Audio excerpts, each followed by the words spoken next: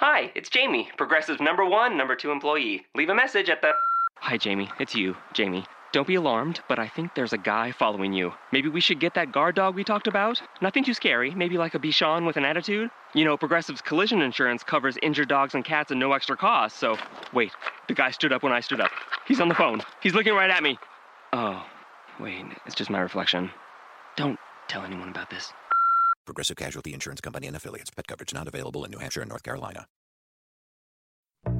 You are Locked On Knicks, your daily podcast on the New York Knicks. Part of the Locked On Podcast Network. Your team every day.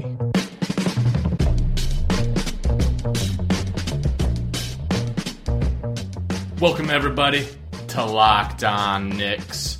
I'm your host, James Marceda, and this is episode 185. On today's show, it's Friday. We're doing a Friday mailbag. Questions include, how do we keep Kristaps Porzingis out of foul trouble? What's the Knicks' defensive ceiling this year? Who should be Clyde's eventual replacement? That's almost too painful to think about, but we'll do it. And who's most likely to be dragged out of the Garden this year? A la Charles Oakley. Let's start the show. Yes! We got a lot of questions for today's mailbag. I want to thank everyone who sent one in. We won't be able to get to all of them. What I did before the show started was I put each question in a giant envelope. I put those giant envelopes into a huge sphere. I bent and froze the envelopes that I wanted to pick. But then I, moved the sphere around so it seemed random, and then I chose envelopes at quote-unquote random, and then we're going to answer those questions. Make sense? Straightforward? Got it? Got it? All right, good. This first question comes from Joe R., and he says, when is the NBA community going to realize that just maybe 2 or 3 years of professional Euro basketball, even with limited minutes, is more beneficial than growing up in AAU and being a one-and-done star in the NCAA? I got a quibble with the basis of this question, because you're saying that 2 or 3 years of professional Euroball is more beneficial than AAU and being a one-and-done star. I think it's possible it could be, but we've seen a number of guys at the highest level of the game who were one-and-done guys and are now excelling in the NBA. So here's a list. You got Karl Anthony Towns. You got Joel Embiid. Say what you will about his injuries, but his game is certainly ready. You got Anthony Davis. You got Kyrie Irving. You got John Wall, DeMarcus Cousins, DeMar DeRozan, Derrick Rose. Say what you will about his effectiveness on last year's Knicks, and I will. He was ineffective. He was garbaggio. But he did win an MVP award, and he was one and done. So there was, it worked out for him, kind of, sort of. Kevin Love. NBA champion Kevin Love. NBA champion Kevin Durant. Pretty good player, right? Mike Conley. So, some of the best players in the game, some real heavy hitters, are like AAU, one-and-done NCAA stars. But I do think we've seen over and over again at this point that if the player has the right makeup for it, pro ball overseas can be just as effective. Now look at this list of players who played a couple of years overseas before being drafted. Tony Parker, Dirk Nowitzki, Giannis Antetokounmpo, Rudy Gobert, both Gasol brothers, Serge Ibaka. We got our own Kristaps Porzingis, Billy Hernangomez, and Frank Ntilikina. All destined to be top 5 MVP finishers, obviously. Nikola Jokic, the Joker, the Rooster, Danilo Gallinari. Caw, caw, caw. That's the sound roosters make, right? Some say it's cock-a-doodle-doo, but don't listen to them. Those are the same people who say the earth is round. You know what I'm saying? Nick Batum, the Batum Room, Dario Saric, Dennis Schroeder. So I don't know. I mean, I would question, does the NBA community not respect players who spent a couple years overseas? A lot of those guys were not drafted high. So I guess you could say that. But you will notice that they're all foreign-born players. It almost seemed like you were getting at that some of these American guys should go overseas instead of going to college. And you can make an argument for that, but I think you got to be careful. If they don't speak the language, it can be a huge culture barrier. You got people, like Brandon Jennings, who did something similar, who didn't wind up being the biggest stars. So I think we have so many great foreign players now that they're going higher and higher. Like, I don't think Frank Ntilikina would have gone as high as he did even 5 years ago. So I think the NBA community, if they haven't caught on already, is just about there. That's how I would answer that question. Kevin M. asks, I was excited watching the first preseason game, but found it so disheartening watching how poor the defense was as usual. It's so frustrating that nothing changes at that end. What, in your opinion, needs to change? Is a scheme change or attitude adjustment enough to make a difference, or are we doomed to be poor defensively with the current roster? Really enjoying the show. Keep up the great work. Oh, why thank you, Kevin M. I do it for the fans. So here's what needs to happen that can happen this year for their defense to improve. They need a clear scheme. They need to not be confused about rotations, about how they cover the pick and roll, about what the game plan is. These are all things that we've seen them just be utterly lost on in the last week of the season in years past. So they need some clear instruction, and they need to have no doubt about what they're supposed to be doing defensively. Not only do they need to know what the scheme is, but the schemes have to make sense. In the past, some of the Knicks schemes have included doubling every dumbass who's made a shot. They need to really try to not double as frequently as they can. Hornacek needs to also hold people accountable. He needs to give these guys the hook when they don't close out hard, when they don't fight over picks, when they don't provide adequate help defense. So I think these are all things that you can see happen this year. They're not guaranteed to happen, but you can see them happen, and it would have a positive effect on this group of players. That being said, we are talking about this group of players, and they lack defensive ability. I think Billy's defense might be a little bit overrated because people keep talking about him in contrast to Cantor.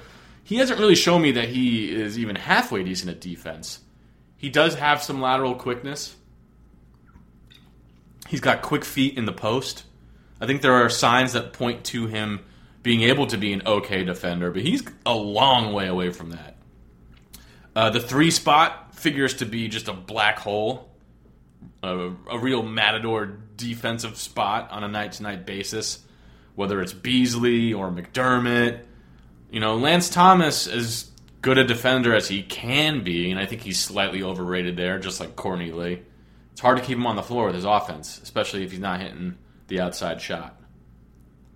Hardaway has improved on defense, but he may have gone from awful to average. I see no signs that he's above average. But if he surprises people there, the Knicks could be better defensively than we think, although I'm not holding out hope. I think his improvement is real. I think he's like an average defender now. But we already saw him fall asleep on a backdoor cut in the first preseason game. Things like that need to change if he wants to be a consistently plus defender. Frank is a bright spot, potentially, as is Dotson. I rewatched some of that fourth quarter to see how he played, and he was very engaged on defense, very active hands. And I think depending on the matchup, Ron Baker could be an okay defender. He's pretty slow, but he has good defensive instincts and tries very hard on that side of the court. Like I said, Lance is good, but a little bit overrated and hard to keep on the floor. Same with Courtney Lee. Kristaps has elite rim protection, but this goes back to their schemes now and coaching. But he's pulled away from the rim more than he should be while playing the 4, as he has to and does play for a variety of reasons. So I think they can inch up the defensive rankings, but like no higher than 15th ranked defense by D rating this year. And that's if they hustle and are well coached, but that's like an absolute ceiling. And I don't really see them being any higher than the 20th ranked defense this year. Let's go with the prediction. Knicks finish, I'll be optimistic, ranked 19th in defense this year. Thanks for the question, Kevin M. This next question comes from Nicholas N. He asks, which lineups do you think will be best suited to keep KP out of foul trouble? Seems like that was the only thing holding him back at Eurobasket. I would guess that a unit of KP, Frankie, Ronnie, Lance, Cock could work okay in this respect. Cock, of course, being Kyle O'Quinn. Not a lot of shot creation there, but it could open up KP to go to work. So when we're talking about keeping Porzingis out of foul trouble, which is important, he was horrendous in that regard last year. You're talking about the defenders around him staying in front of their man. You're talking about the defenders around him being aggressive and trying to switch back when KP gets switched onto a smaller defender, because that's when he particularly tends to get in foul trouble, when he's out in the perimeter. So I think this lineup, if I had to pick one right now, that would be the best for keeping him out of foul trouble, which is not to say this is necessarily the best lineup for Knicks' success, but to maximize the defense around him. I think you got Frank at the point. I think you got Dotson at the 2. Well, he's a rookie, but I like what I see from him.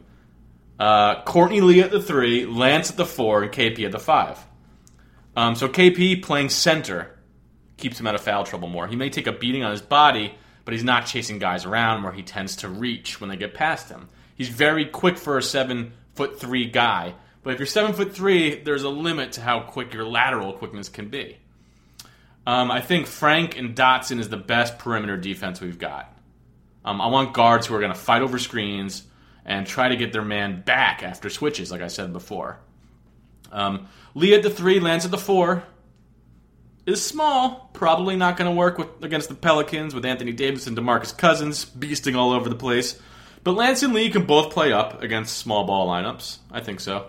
So this is not a great lineup. Offensively, this lineup could struggle, which just points to the fact that the Knicks are not an optimally configured roster. No surprise there. Jonah C. asks, I was wondering if you would prefer the Knicks suck for the next few years and get a good draft pick, or let the Knicks go as far as they can in the season and let KP take on more of a Giannis approach, make the playoffs, and get great experience from playing on a higher level, therefore improving his future play/confidence. So I definitely don't think it's best for them to suck for the next few years. I think this year's the year. Next year, you got KP in year 4, you got 26-year-old Timmy, you got Frank in year 2, Billy in year 3. They got to be better than the lottery next year. But I think this year you play the young kids and you see what happens. If they make the playoffs, I think that's okay, honestly. You get some experience, and if they do make the playoffs, even in a bad Eastern Conference, it means a lot of things are going right for this team. And maybe you can get a better free agent than you thought you would when they have some money opened up after next year. And I think that playoff experience, especially for a player like Kristaps, who's going to be the lead guy, is more important than some people might think. That being said, I'm okay with them not being great this year. You can't see, you don't want to see like an 18-win season. That's a complete disaster. Ideally, they'd win like in the low 30s, and everyone else is around there too, even the worst teams. Like maybe the worst team has like 26 wins, and then they're in the mix for a top 3 pick. I think that's the ideal for this season. Tyreek asks, which coach in the NBA would bring out the most in KP if they became our head coach? Whose scheme would he thrive in?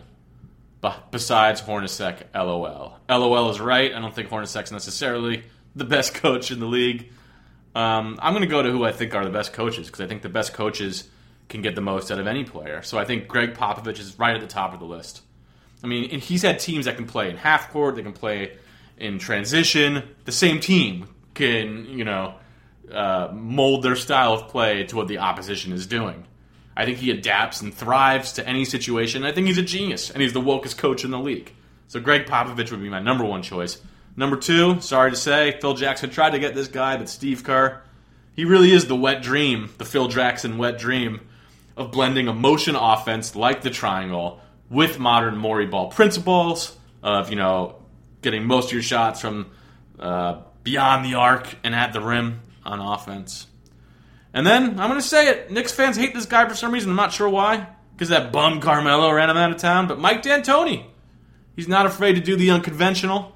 And if there's one thing you can say about the guy, besides the fact that he had one of the best mustaches in the league, it's that he unleashes people's offensive potential better than just about any guy in the league. So those are my top three, with a honorable mention to Dallas Mavericks coach Rick Carlisle.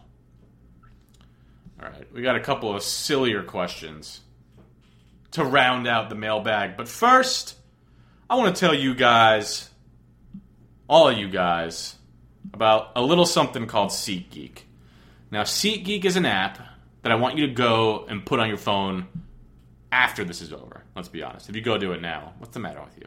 But right after the show's over, I want you to put the SeatGeek app on your phone and look for tickets to anything you need tickets for. You guys buy tickets to stuff, right? To sporting events, to comedy shows, to concerts that musicians put on, to Broadway shows like Cats. I've seen Cats 9 times. It's at the Winter Garden Theater, one of the greatest, Broadway shows of all time. SeatGeek's going to get you there. Their tickets are fully guaranteed. You're not going to get screwed over by some huckster playing 3-card Monty in Times Square. They grade the tickets so you know if it's a good ticket or not. Is this an A ticket? Is this an F ticket? Based on where it is, who they're playing, the price of it, of course. I use SeatGeek all the time. Billy Joel just had his 90th show at Madison Square Garden. It was the 90th time that I've seen Billy Joel at Madison Square Garden. In all 90 times, I use SeatGeek. You should do it too. And the best part is, your first purchase will get you $20 off with the code LONBA. So go to SeatGeek now, get the app, and get your tickets. All right, so Ricardo A. asks, given Clyde's eventual retirement from take that and rewind it back. Let's start over and make this question go clap. Ricardo A. asks, given Clyde's eventual retirement from broadcasting live games, who should be his replacement? So, first of all, Ricardo, come on, man. Depressing as hell. I don't know if you guys watched that first preseason game, but the Knicks did an in memoriam for every once a Knick, always a Knick who passed away during the offseason. And Clyde was like in tears. He's like, it's so sad watching these guys. And all I could think about was Clyde's mortality. He's getting up there. And now we got this question from Ricardo A. Ricardo, you're breaking my heart. But I also love you. I love all my fans. You know what I mean? Is that obnoxious to call you my fans? It's a little bit of a God complex thing. Let's keep going. So Clyde's replacement, when that comes, heaven forbid, God forbid, it's got to be a Knick with the knack for gab. Choice number 1, Charles Oakley. I like that he would be mildly incomprehensible. It would be a little bit difficult to hear what he was saying, but it would be part of the fun. Like, Clyde adds all these R's to everything. It's like, the starting lineup for tonight is Kristaps Porzingis. Oakley is just sort of all over the place. Different vibe, also fun. He's no nonsense. He's just gonna shit on everyone. He's gonna tell them his true feelings about them. So that's choice 1. Choice 1A.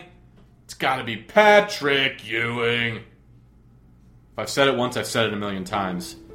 Bring